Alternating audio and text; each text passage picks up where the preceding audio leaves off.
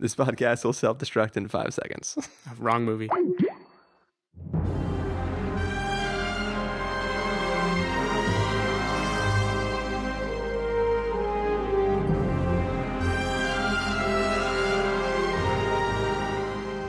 Hello, everybody, and welcome to the Spoiler Warning Podcast. This is review number 384 with a review of Spectre. I'm Christopher Schnese. And I'm Stephen Miller. And if you're joining us for the first time, the Spoiler Warning Podcast is a weekly film review program. Each week on the show, we're going to dive in, debate, discuss, and argue over the latest film releases coming to a theater near you. This week, Bond is back. He is doing some secret-y, mission-y type stuff, and we are here to talk about it. So how you doing this fine evening, Mr. Stephen Miller? Been better. Work is getting a little crazy. I feel like we've actually put this podcast a little on the, not on the back burner, but this time last year, I feel like we were recording like 2 or 3 episodes a week for a while. Yeah, and every once in a while we get a little spurt of multiple films, but yeah, it seems like we've had to adjust some things a little bit, but but you know it's cool. We're back. We're here. We're talking about the biggest film. The greatest film. The greatest film that's ever existed. No, this is like finally a big release. So we've been talking recently about a lot of things that, you know, weren't getting full wide releases that maybe not everybody could see at the time that we were talking about it. But this one for sure, if you live anywhere near a theater, you should be able to talk about this, whether or not you have a license to kill. Yes. I got nothing. Forget the follow-up line to that. A license to kill is a license to mercy. So you could not see the movie. Yeah, it's also a license not to kill. It's deep. It's some RoboCop wisdom right there. But yeah, I mean, so what is your connection to the Bond franchise in general? Miller, Stephen Miller. If you're talking about the classic Bond, pretty much zero. I mean, I've seen scattered movies, of course. Like, I know I've watched them on TV. I watched them with my dad, but Bond was never like a staple of my life. I liked the first movie a lot. Thought the second movie was like mind-blowingly bad, given how much hype there was surrounding it. And now we're talking about the Daniel Craig Bonds. Oh yeah. We're jumping to the future now. Should make that clear. But I should say, like, when I measured Daniel Craig Bond, it has nothing to do with does he harken back to the good old days. Like, there are no good old days for me. I get the reference, but that's about it. Like, there's no joy in me seeing an Aston Martin driving around just by virtue of itself. Yeah. Otherwise, I really dug Skyfall. I saw that one in a crowded movie theater in Tokyo, where all the trailers before it were dubbed, and that was just a great time. Something about that environment made all the cheesy, bad hacking, programming... What? You're really just going to bail out of it? Just completely bail. All right, well, I'll try to rescue you from that sentence. I've been a fan of the Bond franchise in general for a while, mostly just because I like, you know, Bond, the character of Bond. Basically, I like bondage. I like bondage. No, but I like secret-y, agent-y stuff. I like gadgets. I like, you know, just espionage in general. And Bond was always really, really fun.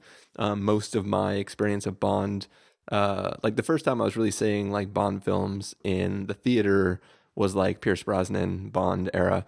But besides that, it was mostly like on like TNT when they had just like marathon. It's like it felt like every weekend there was just a James Bond marathon, and that's where I kind of got my initial start of watching all the films.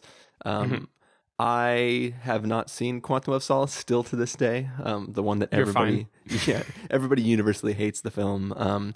It came out during the writer's strike. Or at least the script was written during the writing strike. So that tells you how much effort was put into that. But I never saw it. It was one of the things where I missed it and then everybody hated it. So I just sort of never got around to seeing it. But I was a huge fan of Casino Royale and Skyfall. And I was kind of excited to have this next installment in the series. But that brings us to this point. where we've both seen the film, and now we're going to talk about it. So should we get into it? Yeah, but first we should watch a trailer. All right. Well, we are going to watch the trailer in our minds as we hear the audio from the trailer, and then we're going to come back and give everybody a review. You had no authority. None. Mexico City. What were you doing there? I was taking some overdue holiday. So what's going on, James? They say you're finished. What do you think? I think you're just getting started. Magnificent, isn't she? 0 to 60 in 3.2 seconds. A few little tricks up her sleeve. Do one more thing for me. What do you have in mind? Make me disappear.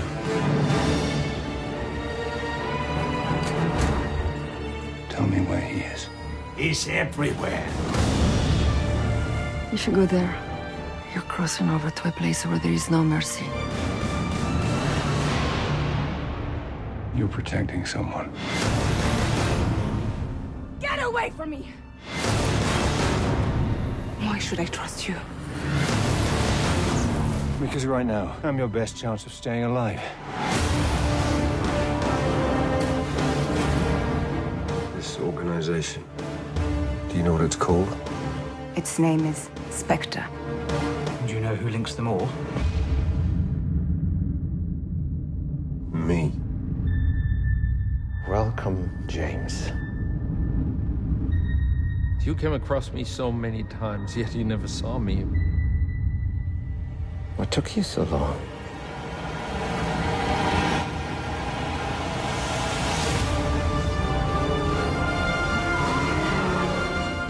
Is this really what you want? Living in the shadows, hunting, being hunted, always alone. I don't stop to think about it. It was me, James. The author of all your pain.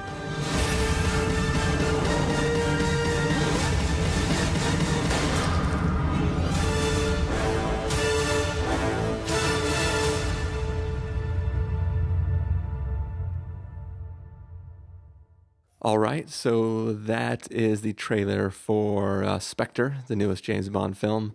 It is about a secret agent by the name of Ethan Hunt. James Bond. He works for an organization called, what is it? The IMF? No, shoot, it's MI6? No, it's some another three-letter acronym. He's trying to hunt down a shadow organization known as the Syndicate. No, it's Spectre. Spectre, that's what it is. Yeah, we're talking about the new James Bond movie, and that's really all you need to know. There's a bad guy. James Bond is trying to hunt him down. He's lost some people in his past, and possibly the people he's trying to hunt may be responsible for that stuff. I don't know. But Steven, did you like this movie? Only like the bare minimum. Okay, so a couple days ago, I watched the new Jurassic World movie, finally, after like months of never catching up with it. And what struck me about that after it was over was how like completely joyless it felt to me. Like it just felt so going through the motions with absolutely no care taken. And I feel like Bond is pulling at Jurassic World now.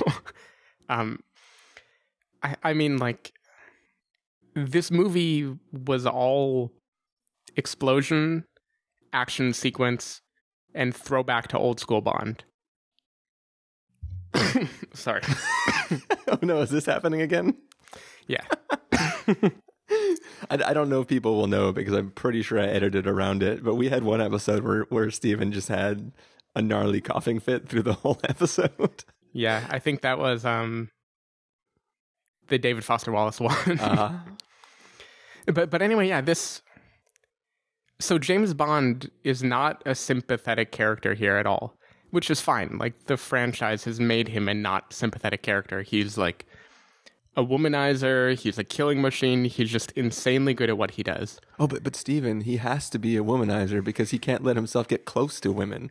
I mean, don't you see? It's just really just a wall, a barrier that he puts up to protect him and ladies. I know, it's beautiful. But then the corollary of that is that people he meets and has about like 4 minutes of screen time with are supposed to be like high stakes love interests that are supposed to mean something by the end of the movie. Yeah. And you just don't believe that here. So, okay, like you alluded pretty obviously to how this and Rogue Nation have a whole lot in common. Pretty much everything in common. I feel bad because I know the production schedules of these movies, like they can't have really taken the ideas from each other unless they have spies. Ooh, meta spies. Oh, wow, crazy. No, I want to believe that they were filming in like studios right next to each other, and the crew each day just accidentally walked into whatever building like they were walking into, and they just worked on the movie, and that's why both movies are the same. They're both filming Ferrari chases down cobblestone streets like 2 days apart in the same location. But yeah, so I was trying to think like what makes Bond special among all of this. And it can't be better than Mission Impossible or Fast and Furious by being bigger. Like those movies are ridiculous. Those movies are like giant nonstop action thrill rides, and they're way more popcorn flicky than this movie. Yeah. Like the thing that makes James Bond unique is knowing when to stop. Like knowing how to be cool, slick, subdued without only going over the top. Like it has to feel like there's some, I don't know, some code of ethics or some rules that are being followed or some like, you need to respect them somehow, even if they're doing terrible things. Like there's some suave aspect to it. Yeah. And this movie just did not know how to stop. I mean, it had like fake deaths. It had a helicopter, a plane, a car, a train, a ski lift, exploding building. It literally had anything you can think of, like any set piece where a spy would be. That was the one difference from Mission Impossible Rogue Nation. No motorcycle chase. That's true. There was no motorcycle chase. Was still a high-speed car chase, but True. I'll give you no motorcycle. And there's no big swimming scene. Emphasis on big. But yeah, I mean, it feels like this movie is doing what the Avengers and everyone else is doing, where they just go more and more over the top as if that is going to further your franchise. And nowhere in the proceedings did I feel invested in it or a part of it. I mean, I was having enough fun to laugh when a ridiculous thing happened, or there are a few good like character moments where they really wink at the ridiculousness of the Bond character. But for the most part, it was just a pretty joyless experience to me. It was just, we're going to make a spy movie. These are all the beats. The reveals aren't even going to feel like big reveals because you know they're coming. We're not trying to flesh them out. We're not going to make them devastating to any character. Yeah, I don't know. It's a pretty moderate letdown, which isn't to say it's terrible. Like if you just like watching Bond for the sake of Bond, I'm sure the old movies don't all look great either, but I don't know. It just feels redundant to me with everything else that's come out. Yeah, no, I mean, it's really unfortunate for maybe both films, but mostly just for Spectre that it came out after Mission Impossible. Just because, like, it's hard for me to separate watching the film how closely the two films relate in like complete plot. Just everything about it just feels completely like a copy. So, but I try to separate myself from that. The real problem for me is, I don't know. There's a way I could watch this film and take the reveals to be super impactful, but the problem is that it all feels sort of just like a big, huge retcon, where they sort of just go like, oh, all those other movies are also this. Like, but before we left the office today, you had sent me a link about some crazy theories about Batman v Superman. The V is very important there. By the way. V is the most important part of it. But no, like I was reading this article and I would read a paragraph and turn to you and just shake my head, and then read a paragraph and like send you a message in HipChat, and then like read another paragraph and then just like shake my head at myself.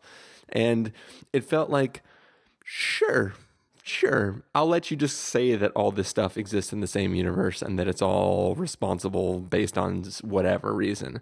But when I'm sitting here watching a Bond movie, this film, like Bond isn't being Bond at any point in time. He's sort of just, I need to go rogue and find this guy who will lead me to a girl, who will lead me to a guy who may be responsible for some stuff. And like that's sort of, there's no greater plan going on. And like it's interesting too if you look back to the comparison between this and Rogue Nation, because in Rogue Nation, the Syndicate is literally an anti-IMF, right? There are like far-reaching like ramifications for this organization still existing.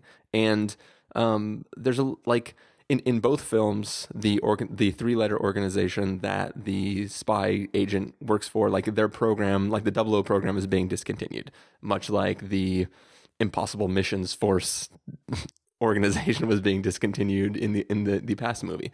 But like in that movie, it was being discontinued because of things that actually like happened in the previous film. In this film, they referenced the opening of the film as one of the reasons, but that's not like it was already being closed down. This was just more evident, like the final nail in the coffin was like, oh yeah, you blew a bunch of shit and stole a helicopter or whatever. So it's like there's this weird shit. I just totally lost my train of thought. I mean, I definitely think even just you listing that, the sheer number of movies that have that exact premise of this is a sequel, now we're taking stock of what the characters have done and why they wouldn't be so great, why people wouldn't like them. Yeah. And we're going to have a movie devoted to their potential demise. Like it's just so routine. Yeah, but like I'm fine with the routineness of that. I mean, even Rogue Nation was sort of a retread of the exact same things that happened in Ghost Protocol, the film that came before it. So it's like I'm not really faulting it for that. I'm mostly faulting it for the chance of like they basically invent a character who supposedly has existed through the other films. We just didn't know it, right? Like that's the whole thing. Like it's in the trailer. Like Christoph Waltz's character is like, I was there, but you didn't see me. Like he's just talking. Once again, I'm failing to do that impression, which I did so good before we recorded. I should have saved it. So good. But like it like they're just, oh yeah, this character was there and he's a bad guy and like maybe he's responsible for stuff ? And like you can't just like invent a character and have him claim responsibility for the events of all the other films and then call that a movie. Like that's the definition of retconning. Like it'd be one thing if they even tried to pull like a Back to the Future 2 where you see like flashbacks to all these events in the other films and then he was just around the corner or something, right? Mm-hmm. You know what I mean? Or like he's the one playing Johnny Be Good. Exactly. No, but like in like the Half-Life games, right? You know, like the weird the old man guy who like while you're playing the game, you can see him at different times in the game, like just in the distance or like walking across a catwalk or you know, like you all they needed to do was like plant that or like imagine if he was actually in those other parts in those other films, right? Like even if they took the same scene and just recreated it and inserted him in the background where he wasn't before, but the scene is clearly the same scene. Like I don't know what they could have done, but it feels so cheap in this film that like I was watching it and I was thinking like ignore Rogue Nation, pretend like this doesn't feel like a retread and just put on paper the reveals of this film and take them as they are. And I was like, I could see a world where like if this was revealed in the course of one film, like events happen and then by the end of the film you find out stuff, it could possibly work. Like on paper, it feels like nothing in this film is committing a crime. But then like when I'm watching it, it just feels like a cheat. Like this is the movie that should have come out during the writer's strike, you know, where it feels like we'll just take one little idea and kind of string along a movie to buy us time so we can do the next one. I also want to talk about. I want to have a little spoiler section at the end because I want to talk about events at the end of this film, and I know that like there's been a lot of talk of like Daniel Craig not really wanting to do Bond after this movie anymore, and they could have done interesting things with the end of this film to like facilitate that not happening, right? And there's also like going back to conspiracies and stuff, like there's a lot of people who theorize that all the Bond films take place in the same universe and it's not just a different actor playing Bond, but that Bond is not actually a person, it's this identity, and that anybody is a Bond, and like all the different actors who have played Bonds were actually just people designated as Bond, but all exist in this one world. So like they had a chance at the end of this film to make that be the thing, right? And then Daniel Craig could leave and a new person could come in and be Bond. But then they don't do that, and I really don't understand why. Like maybe there's I think it's just a lack of commitment of not wanting to put themselves in any corner that they can't escape from with the Bond 6 down the road. Yeah, but it feels like they were writing it that way. Like they were trying to write a way where like Daniel Craig just had to sign on the dotted line and then he would be written out of the series, right? Like they could have gone for it, but instead they don't. And you know, I'll talk about that more in the spoiler section, but it's things like that kind of like, that was sort of the one thing that made me start to sort of come around by the end of the film. Like, oh, are they going to do this? Like, this would be pretty cool. But then, of course, they don't. So, yeah, but even that, and we'll talk about it in the spoilers, like so much of the movie, it feels like they're telegraphing beats that you've seen before. And because they know you've seen them, they don't have to do them anymore. Like, so they're telegraphing the beat at the beginning of the movie of, hey, there's a big bad organization that's going to do something terrible. And because of that, they never need to make you actually feel the weight of how terrible whatever is going to happen is going to be. And they telegraph this thing of Bond could have a way out of the game. He could have a reason for leaving. But I feel like they just shortcut the moment where they motivate that. They just like have to show you a few lines and a few moments of the character staring and doing something, and then you're like, yep, okay, I got it. I get what you're doing. And though the whole movie to me just felt like a bunch of I get what you're doing moments. Well, the funniest part about that is like, for this, like Daniel Craig, the actor in real life, wants to leave, I guess, whatever.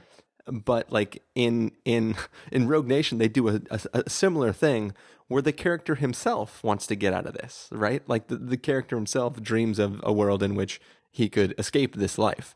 And at the end of the film, that's a possibility. And they leave it open for whether or not that's happening, right? Right. So in this film, they don't even try to be ambiguous about it. They straight up say no. Well, I mean, I guess you could sort of argue that it's semi-ambiguous based on our ambiguous conversation about items that Q builds. So like in a very similar way to a scene earlier in the film where you don't necessarily know exactly what a device does based on the quick description he gets. If you're Christopher Schnese. Well, I mean, we can get into it later. But I don't know. I just feel like the only thing they could have copied from Rogue Nation that I would have been fine with it being identical to was the one thing they didn't copy. And I'm not talking about motorcycle chase.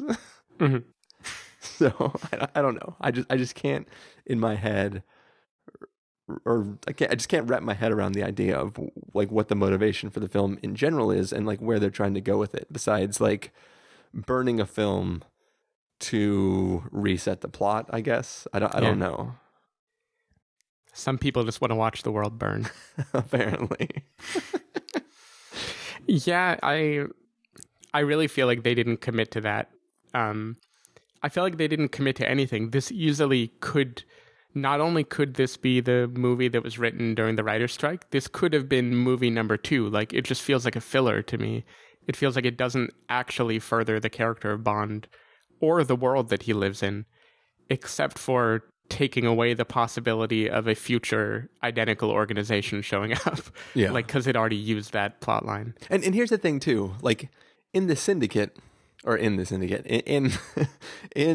Rogue Nation with the Syndicate, there is more of a sense that one man is really, like, without that one man in place, the whole Syndicate goes away, right? Right. That's really the sense. So it's like, okay, well, if we can take out this one guy, we can end everything. With Spectre, it's a full organization with a hierarchy of like there's one person who's like, you know, the prime minister of Spectre or something, right? Who's like a little bit more important than everybody else.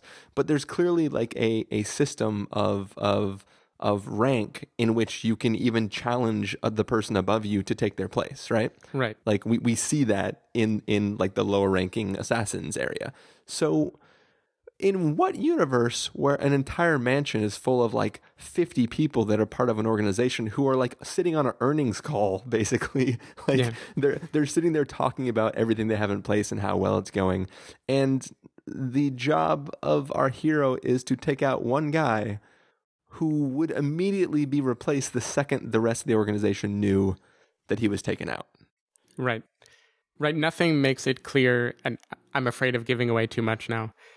Nothing makes it clear that he is the originator or the particularly brilliant person behind anything. No, well, he's just a position. He says himself, "I'm the architect of your pain." Right. Yeah. So he says it. He could just be talking about the crafts with red string everywhere. It's frustrating, Stephen. Yeah, it is, and I don't. It just all the turns in this movie too. I know it isn't fair to just compare it over and over to Rogue Nation, which, by the way, I did not drool over when we reviewed that movie either. Though in hindsight, it's faring a lot better right now. You also didn't see Ghost Protocol, so that film, right. which gives you no like easy passage into the second film without having seen the first. Like I feel you were at a disadvantage. But anyways, continue. It's true. But if you just start comparing performances, like who would have thought that Christoph Waltz and Sean Harris playing the same character, Sean Harris would do a better villain? Like that's just crazy. Christoph Waltz was born to play this kind of character, at least typecast thanks to Quentin Tarantino. Yeah, but I mean, I think I've even said in past reviews that I want him to play a Bond villain someday. Like the closest we got was him being the villain in Green Hornet. But like, right. I was like waiting for him to like. He is the perfect Bond villain, and instead he's just like. I'm pretty sure he shot all his scenes like in one day. Yeah, and I can't blame him. He's just not given anything to do. He's given no terrifying attribute. Yeah, as far as I can tell. And I mean, talk about like if there were supposed to be a kick-ass woman in this movie, like people made a big deal about Monica Bellucci apparently being in it, and Lea Seydoux. I'm sure I'm pronouncing her name wrong. Like no one is even close to Rebecca Ferguson in terms of actually doing anything in this movie. Yeah, not like, at all. Like they just don't even try. It's just yet again another conquest for James Bond to have, because all women in James Bond movies are random, unmotivated conquests. And that's the worst part too, is because she, in theory, is like the Rebecca Ferguson character, except for the fact, like the way they tell that is a scene where James Bond tries to explain to her how a gun works, and then she like pulls the clip out, ejects the one thing from inside the gun. Obviously, I don't even know that much about guns, what it's called. Yeah. But, pops the one left in the chamber out. And then he goes, I don't need to teach you anything about a gun, do I? And then, like, cut, end scene. Like, that was her chance to be badass. Yeah, I mean, she's more like the female character in Kingsman, like demoted even more in terms of like, we're acknowledging that this is a cool person, now let's not do anything, because of course the hero has to be the hero. Yeah. Which also, there's a weird scene where like they go to some place and she's drinking, and then she goes to sleep in all of her clothes, and then wakes up in a nightie. She wakes up in a nightie, and I was like, there's not even like, she doesn't even like, I'm pretty sure there's other films of a similar nature where the girl wakes up and then she's like, did you take off my clothes and put me in this? Like, so I just like, there's no acknowledgement to it. And maybe there's a scene cut out, but like she wakes up and he's like drunk punching a wall and she's just in a nightie.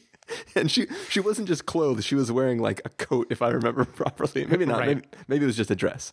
But it was clearly a different dress. Yeah. It was much more clothes than she had on before she woke up.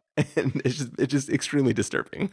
And that's another thing is I get that to make a Bond movie that is like a throwback acknowledgement of Bond, like this kind of rampant, seductive, whatever is a thing that is there. Like, you know, the intro will have this kind of weird, sexy music video, and characters are going to just be immediately in love with him, and everyone is going to be very sensual and wear slick outfits and flowing dresses. But here it felt like a parody that wasn't trying to be funny, but it was acknowledging that it was a parody, because it knows, like, in 2015 nobody can watch this seriously. But I don't know what it was trying to hit. It didn't veer for the fun or ultra self-aware too much, but then it also undermined itself if it was trying to make you believe any of it. I don't know where it fits. I don't know if maybe like the classic Bond is just like overdone in 2015. Like maybe, I don't know, maybe Daniel Craig shouldn't come back. I don't really see any more to do with the character like this. Well, see, it's so, you know, my original joy of watching Bond films and stuff existed in a world where there was like a single or not so great follow-up Mission Impossible films, right? Where it's like, you know, like Mission Impossible 1, super awesome. Mission Impossible 2, not so awesome. But like the Bond franchise was, okay, you got an agent with lots of swagger. The ladies like him. Like it's basically it's Austin Powers, right? Right. Like, and there is a funness to that, and then there's really a sense that like a guy who's super arrogant will get himself pretty much caught by the bad guy and then escape and defeat the bad guy, right? That's sort of like the whole thing. But like in a world where we have Mission Impossible films, where like an entire crew of charismatic people who are really fun and really good at their job, not just like a womanizer who is like proficient in his job but like isn't really a character so much as like just this like sex Force. object to the people around him. Like it's that alone can't do it anymore. Like the gadgets aren't that cool, and the action isn't that actionful anymore to really sustain the film being as important as something like the Mission Impossible franchises. I mean, those are all stories of like those are not just an action movie, not just a take out the bad guys movies, not just like an espionage movie. They're also a heist movie. You know, they're also like, there's so many different things, and they keep getting bigger and bigger and bigger, and the Bond films sort of just stay the same. And in reboot, go ahead. Which would be okay, but it feels like they're competing on that bigger and bigger scale. Yeah. And that's what I don't like. Like, I would be fine with the Tinker Tailor Soldier Spy version of this movie. Like, I don't care if it is huge. You want it to be like, there are moments in this movie that I think are still very cool. I like, for the most part, Dave Bautista's character and the kind of menace that he brings. Like, I feel like it could have done some cool things building that a little more. I like the slick Bond style of fighting in this kind of like dark gray world that they live in, where it is a little more dark and a little less jokey. Real fast, that's another thing that was a retread between the Spectre and Rogue Nation, is that there's a much larger, more formidable opponent that the hero hits doing very little damage and then has to figure out some way to overcome because he's outsized by his opponent. Yeah, but I'll just say that's almost every movie. Yeah. But it's just funny that like that guy keeps coming back in the other film, and he's like seemingly won't die, and like he's basically a Terminator. And in this film, there's the same thing, right? He just keeps showing the up. Exact same thing. Yeah, it's just, I don't know how I would have made a movie like this to work. All I know is it would need to be way more about style and less about going big. Like there are hints that they wanted to do that too. Like I thought the movie opens with a really long take, or at least it's supposed to feel like a really long take. And it felt like most of the Bond openings, it felt like it was trying to be some big immediate thing that's just like bringing you into this world. But even there, where you could see Sam Mendes trying to do something, I was just so removed from it. Like, I don't know, I'm watching a play, I'm watching characters act out James Bond. I'm not watching a world that anyone believes exists anymore. Yeah. I feel ya. Well, should we get to verdicts and then into spoilers? Sure. All right, let's start with our verdicts then. Stephen, if you were going to give this a must-see, a recommend with a caveat, a wait for rental, pass with a caveat, or a must-avoid, what would you give it? I'd give it a pass with a caveat. I think, like, if you like the Bond movies, you've definitely seen worse than this. Like, Quantum of Solace was a much worse movie than this was. And honestly, I can't say why a movie like Skyfall I dug so much more. I can point at a little thing, like the Bond character felt more meaningful there, and the set pieces were a little bit more fresh. But in general, I don't really know the formula. All I know is this one felt very tired and formulaic, and I can't really imagine anyone watching this and leaving the theater and going, "Holy crap, that was so good." I just don't imagine any person thinking that. Yeah, that's definitely not going to happen. I feel like I should grade it on a curve and just pretend like I don't know that Rogue Nation exists. Mm-hmm. But I think that like there will be more Bond movies whether or not Daniel Craig is a part of them, and if he is a part of them, this film is going to have to play into that in some way. So wait for rental. Mm-hmm. I feel like you like as a completionist, you sort of have to see the film. I just don't think you should waste your time or money to go out and see it in theaters. Wait till it's on Netflix or rental or whatever. Because I don't know. Like I guess it's important to know the state of the character at the end of the film, even though I don't even think they resolve whether or not the 007 program is supposed to come back at that point, right? Like, nope. The film I don't ends think so. And nobody says anything. Yeah, I don't think it gets resolved. You should be clear though, it isn't as bad as like Mockingjay Part 1 type of, well, see it because you have to see it. Like, I presume you weren't angry watching this movie. No. Like it was a watchable film, I guess. I don't know. It's sort of just really blah movie. Yeah. And I'm not going to try to steer people away from it, but it's definitely not worth seeing in theaters. So wait for a rental. But this is going to be the end of the regular part of the show.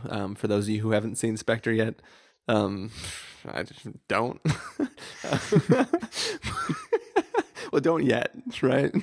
But, yeah, don't yet.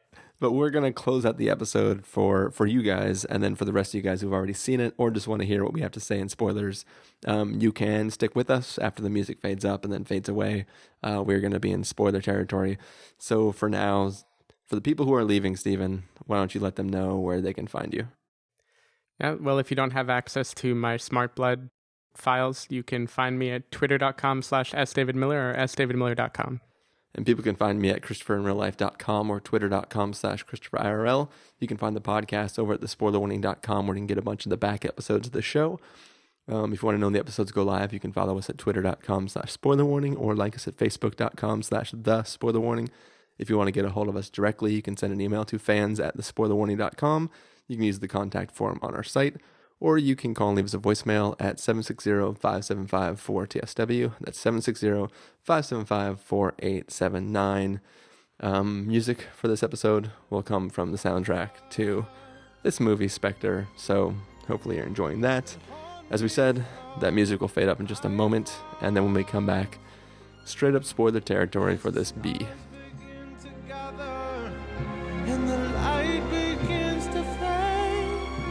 When all hope begins to shatter, know that I won't be afraid. If I risk it all, could you break my fall? All right, so we are back. This is spoiler territory for our review of Spectre. If you don't want to be spoiled, then I don't know what you're doing here. You should be gone now, because we are going to spoil the crap out of this film. But yes, Steven, where do you think we should start in this conversation?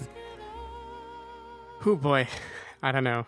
I feel like drawing the many parallels to other movies might be not a useful exercise. Plus, we'd have to give spoilers for a Rogue Nation. That's true. That's true. I don't know what was bothering you in particular. So, I mean, should I start for the biggest thing or kind of save that for the end? Well, let's start with the big one. All right, we're going to start with the big one then we'll just like taper out like we do most episodes. So, as I was teasing in the main part of the review, you know, Daniel Craig wants to leave the series. He's done with Bond, in theory, which he'll probably be back. But anyway, so there's got to be a way for him to exit. I also brought up the theories that all of the Bond films exist in one universe in which different people take on the role or the code name of James Bond, and that it's not really one man, but a series of people taking on a role. Like whether that's meta or not, who cares? It's just each of the Bonds has been the new person who becomes Bond. It's sort of like in Men in Black, how like your name goes away and you just become the letter, which all the people in this organization become a letter too. But anyways, or a number. But so at the end of this film, our hero, the person currently known as James Bond, has a robot drill arm pointed at the back of his head, and our villain says, I'm not even going to try to do the voice now. He says, like, oh, well, if I drill right here, basically all your memories go away. Like, you won't recognize this girl who you met, like, 12 hours ago, and, like, whatever. And the drill goes into his head. So, at this point, the person wants to leave. There are theories that the moniker James Bond is really just something that can be bestowed upon any agent who achieves 00 status. And our hero just had a memory wiping drill shoved into the back of his head. It seems to me that you now have an easy exit to make him forget who James Bond is, who he is, and no longer be James Bond, and another agent can take his place for all future films. Win an award for the most anticlimactic point to end the movie of all time. True, maybe, but either way, like there is an easy, graceful exit that not was just teased, but you have literally done. But instead, he throws the watch, or he hands the watch to the girl. Girl throws the watch. Her one moment to be quote unquote badass and show how good she is. She can slide a watch towards the bad guy, which she doesn't even get it right next to him. Like it's still far enough away that he's going to survive it. And gets out of the chair. And she's like, "Do you know who I am?" And he's like, "Sure I do, baby. I never forget that face." And it's like, I met you 20 minutes ago. And it's like, it's just, oh, it's so dumb. Not only is it dumb, but I don't know what it was trying to build up to. Like, why does Christoph Waltz's character want to do this? What does this say about his master plan, his philosophy, his nihilism? Like, I don't understand, why are you drilling into his brain, trying to get rid of memory and sensory things? Like, that isn't a part of your character. That doesn't flow at all from the goal of Spectre. From anything we've learned about you, unless I don't know about a big backstory. Well, the one thing you can argue is that he systematically removed everything that James Bond holds dear, and now he's removing James Bond from himself. Right. Yeah. But removing... Obviously, Steven, you haven't seen Shutter Island. You're right. But as a duly appointed federal reviewer, I just don't... I know that they have to set up situations in these movies where the villain clearly has the upper hand and is torturing or doing something to the main character, so the main character can then surmount the odds and escape. This movie does it twice. It does it with the needle in his brain, and then it does it with the building being blown up, which for whatever reason he just can't fathom that Bond will jump on the net that he left for him. I'm assuming I don't even know why the net was there. It's so dumb. What I love is the idea that his place gets blown up. I assume he blew it up on his own. I assume their big giant fortress, a single gas thing exploding doesn't blow up the whole fortress. Well, no. So the building was being decommissioned because it blew up in the last movie. Right. And it was rigged to explode the way a demolition crew would explode it. Mm-hmm. So he didn't it wasn't like Joker style or Bane style where he had like set all these explosives. It was already rigged to explode. He was just setting off the explosion that the demolition team had already set up. I see. So I'm assuming that the nets were there in case parts of the building fell while the crew was rigging it to explode. Right. I'm talking now, though, about the fortress in Tunisia or wherever they are. The desert crater fortress. Yeah, the one where Bond, on his way out in passing, shoots a gas canister and then the whole fortress goes up in flames. Speaking of, isn't that the way they blew up the fortress in Quantum of Solace, which I didn't see? I just feel like there's a desert and an explosion. I think so. Even though I saw it, I can't tell you anything about the plot. Even this movie talks about Quantum a few times, and it like only barely jogged my memory. Or wasn't it like hydrogen fuel cells? Does that sound familiar? Probably. I feel like there was some like... Those are a thing. I feel like it was some sort of like fuel energy tech in the middle of the desert. Anyways, that's unimportant. Anyway, I love the idea. Christoph Waltz narrowly escapes.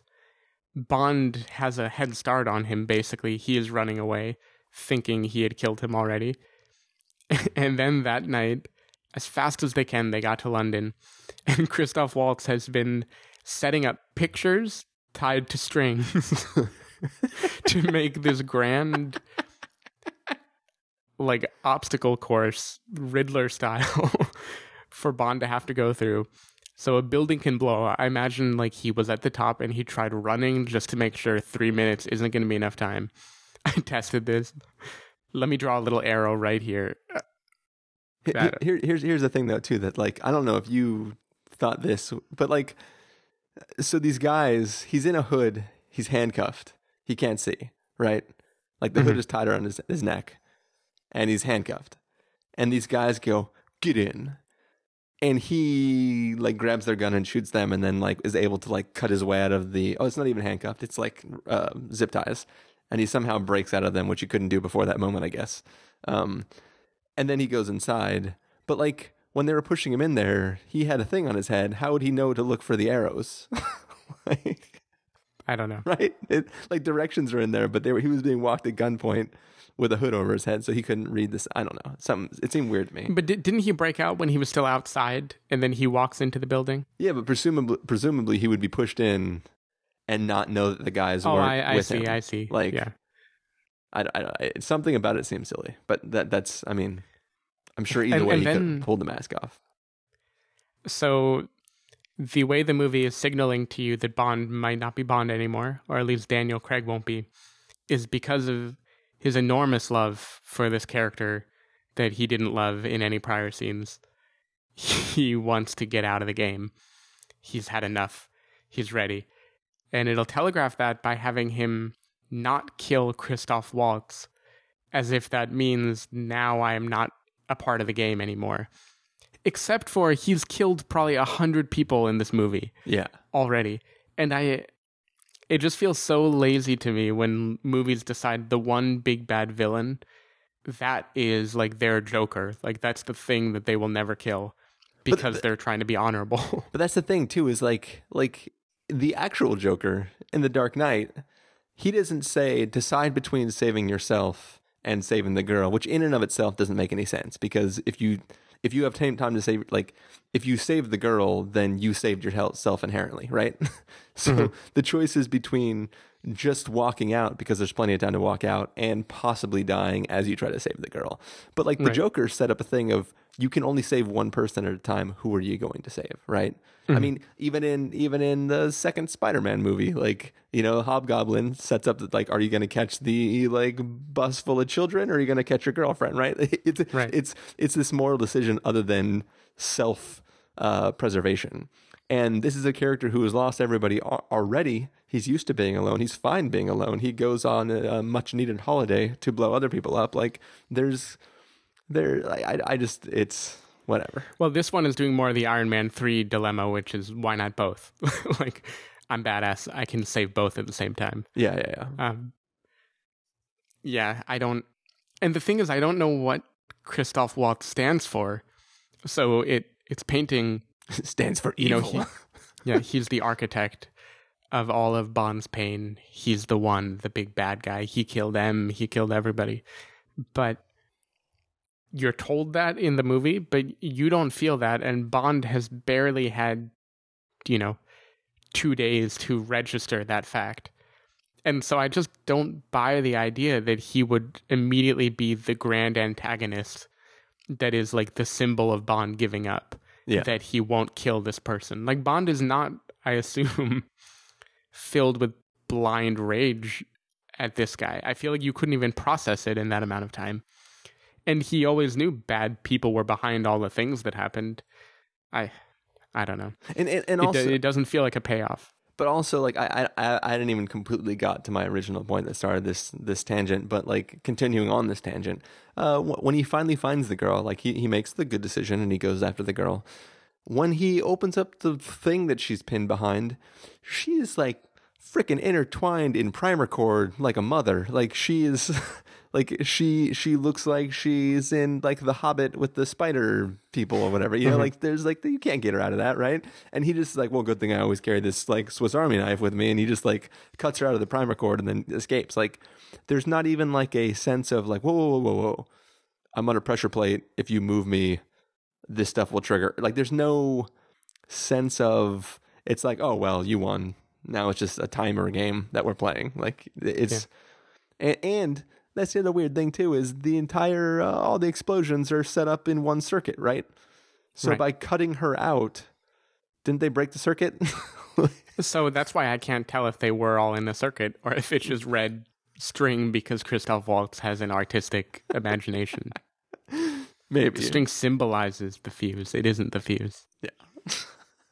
But so back to the other thing is, so he already had the one chance to escape by wiping his memory, but they bail out on that, right?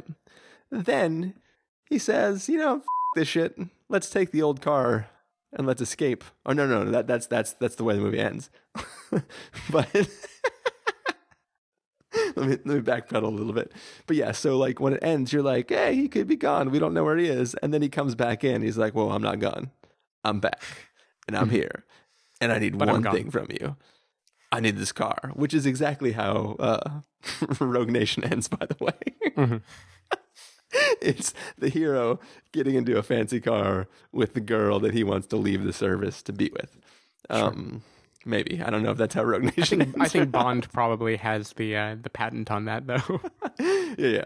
But like, and then he drives away. But like, you don't know, like, he's in a car that Q built, like, he has connection with him, right? Like, it's... Yeah.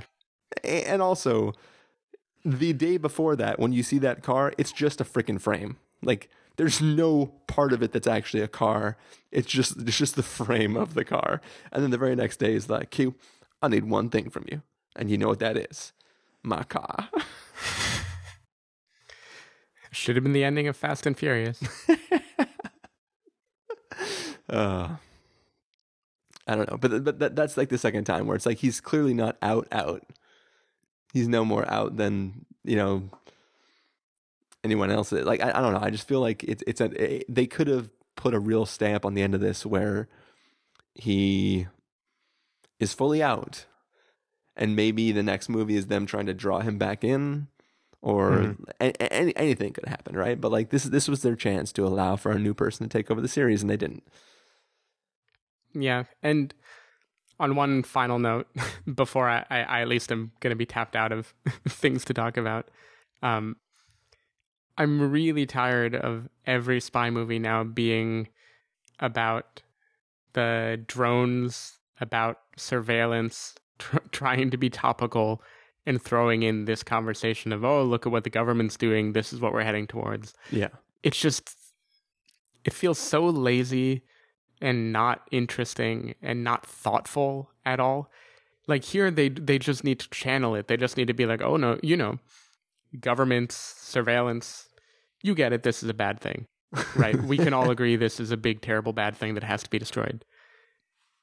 Well, I don't know. It's just like lazy screenwriting. The funny thing about it too is the whole idea is that the syndicate got this lackey dude to try to push forward this legislation in the government to allow for this crazy building to be built, which will allow them to spy on everything in the universe. Mm-hmm.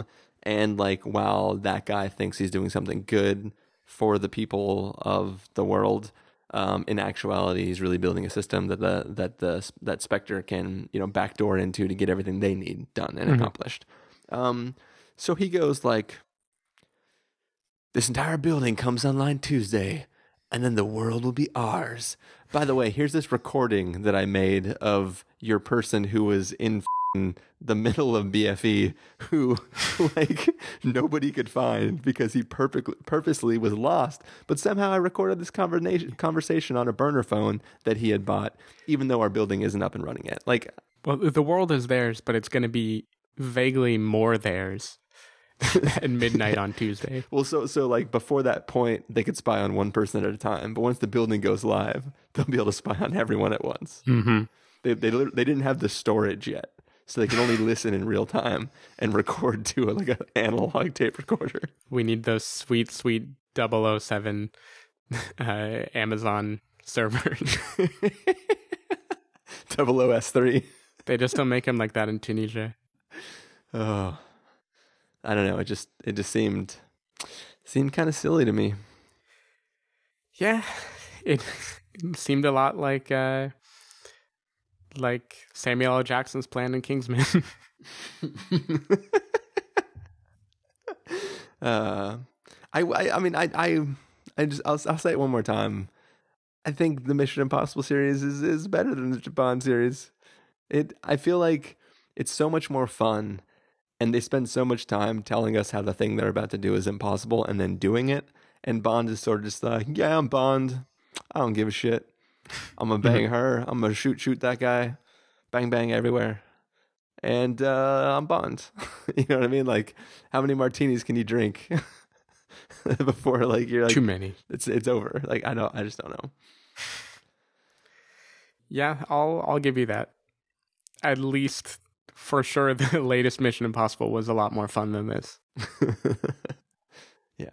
So the real question then, last thing, you gonna see the next Bond movie if and when it comes out? I'm seeing the next Hunger Games movie. I'm gonna see the next Bond one. I love it. But hey, I mean, I think clearly the next one has to be good, right? Casino Royale, good. We have Quantum of Solace, not so good. Skyfall, good. Spectre, not so good. So we're due we're on a tick and a talk, right? Yeah, I think it works that way. Sweet. Well, should we just let that sit in stone and call it a night? I think so. All right. Well, thanks for joining me, Stephen. Thanks for having me. And thank you guys for listening. If you're listening, give us a review on iTunes. Even the UK iTunes. Yeah, everybody. I mean, the people who are still with us now are our real true fans who will give us the most accurate and helpful review. I mean, even if the review's not that great, it'll still be helpful. People can click, this was helpful to me. But yeah, those will help us. We haven't been asking for it, but I should really remind you guys to give us a rating on iTunes. You actually don't have to leave a review. You can just rate us and then leave it blank, or don't write. I don't know how it works. But review is better. Yeah, review is good too. But yeah, I think we're gonna go then. See ya. This podcast will self-destruct in 5 seconds. Wrong movie. How do I live? How do I breathe? When you're not here, I'm suffocating. my blood. Tell me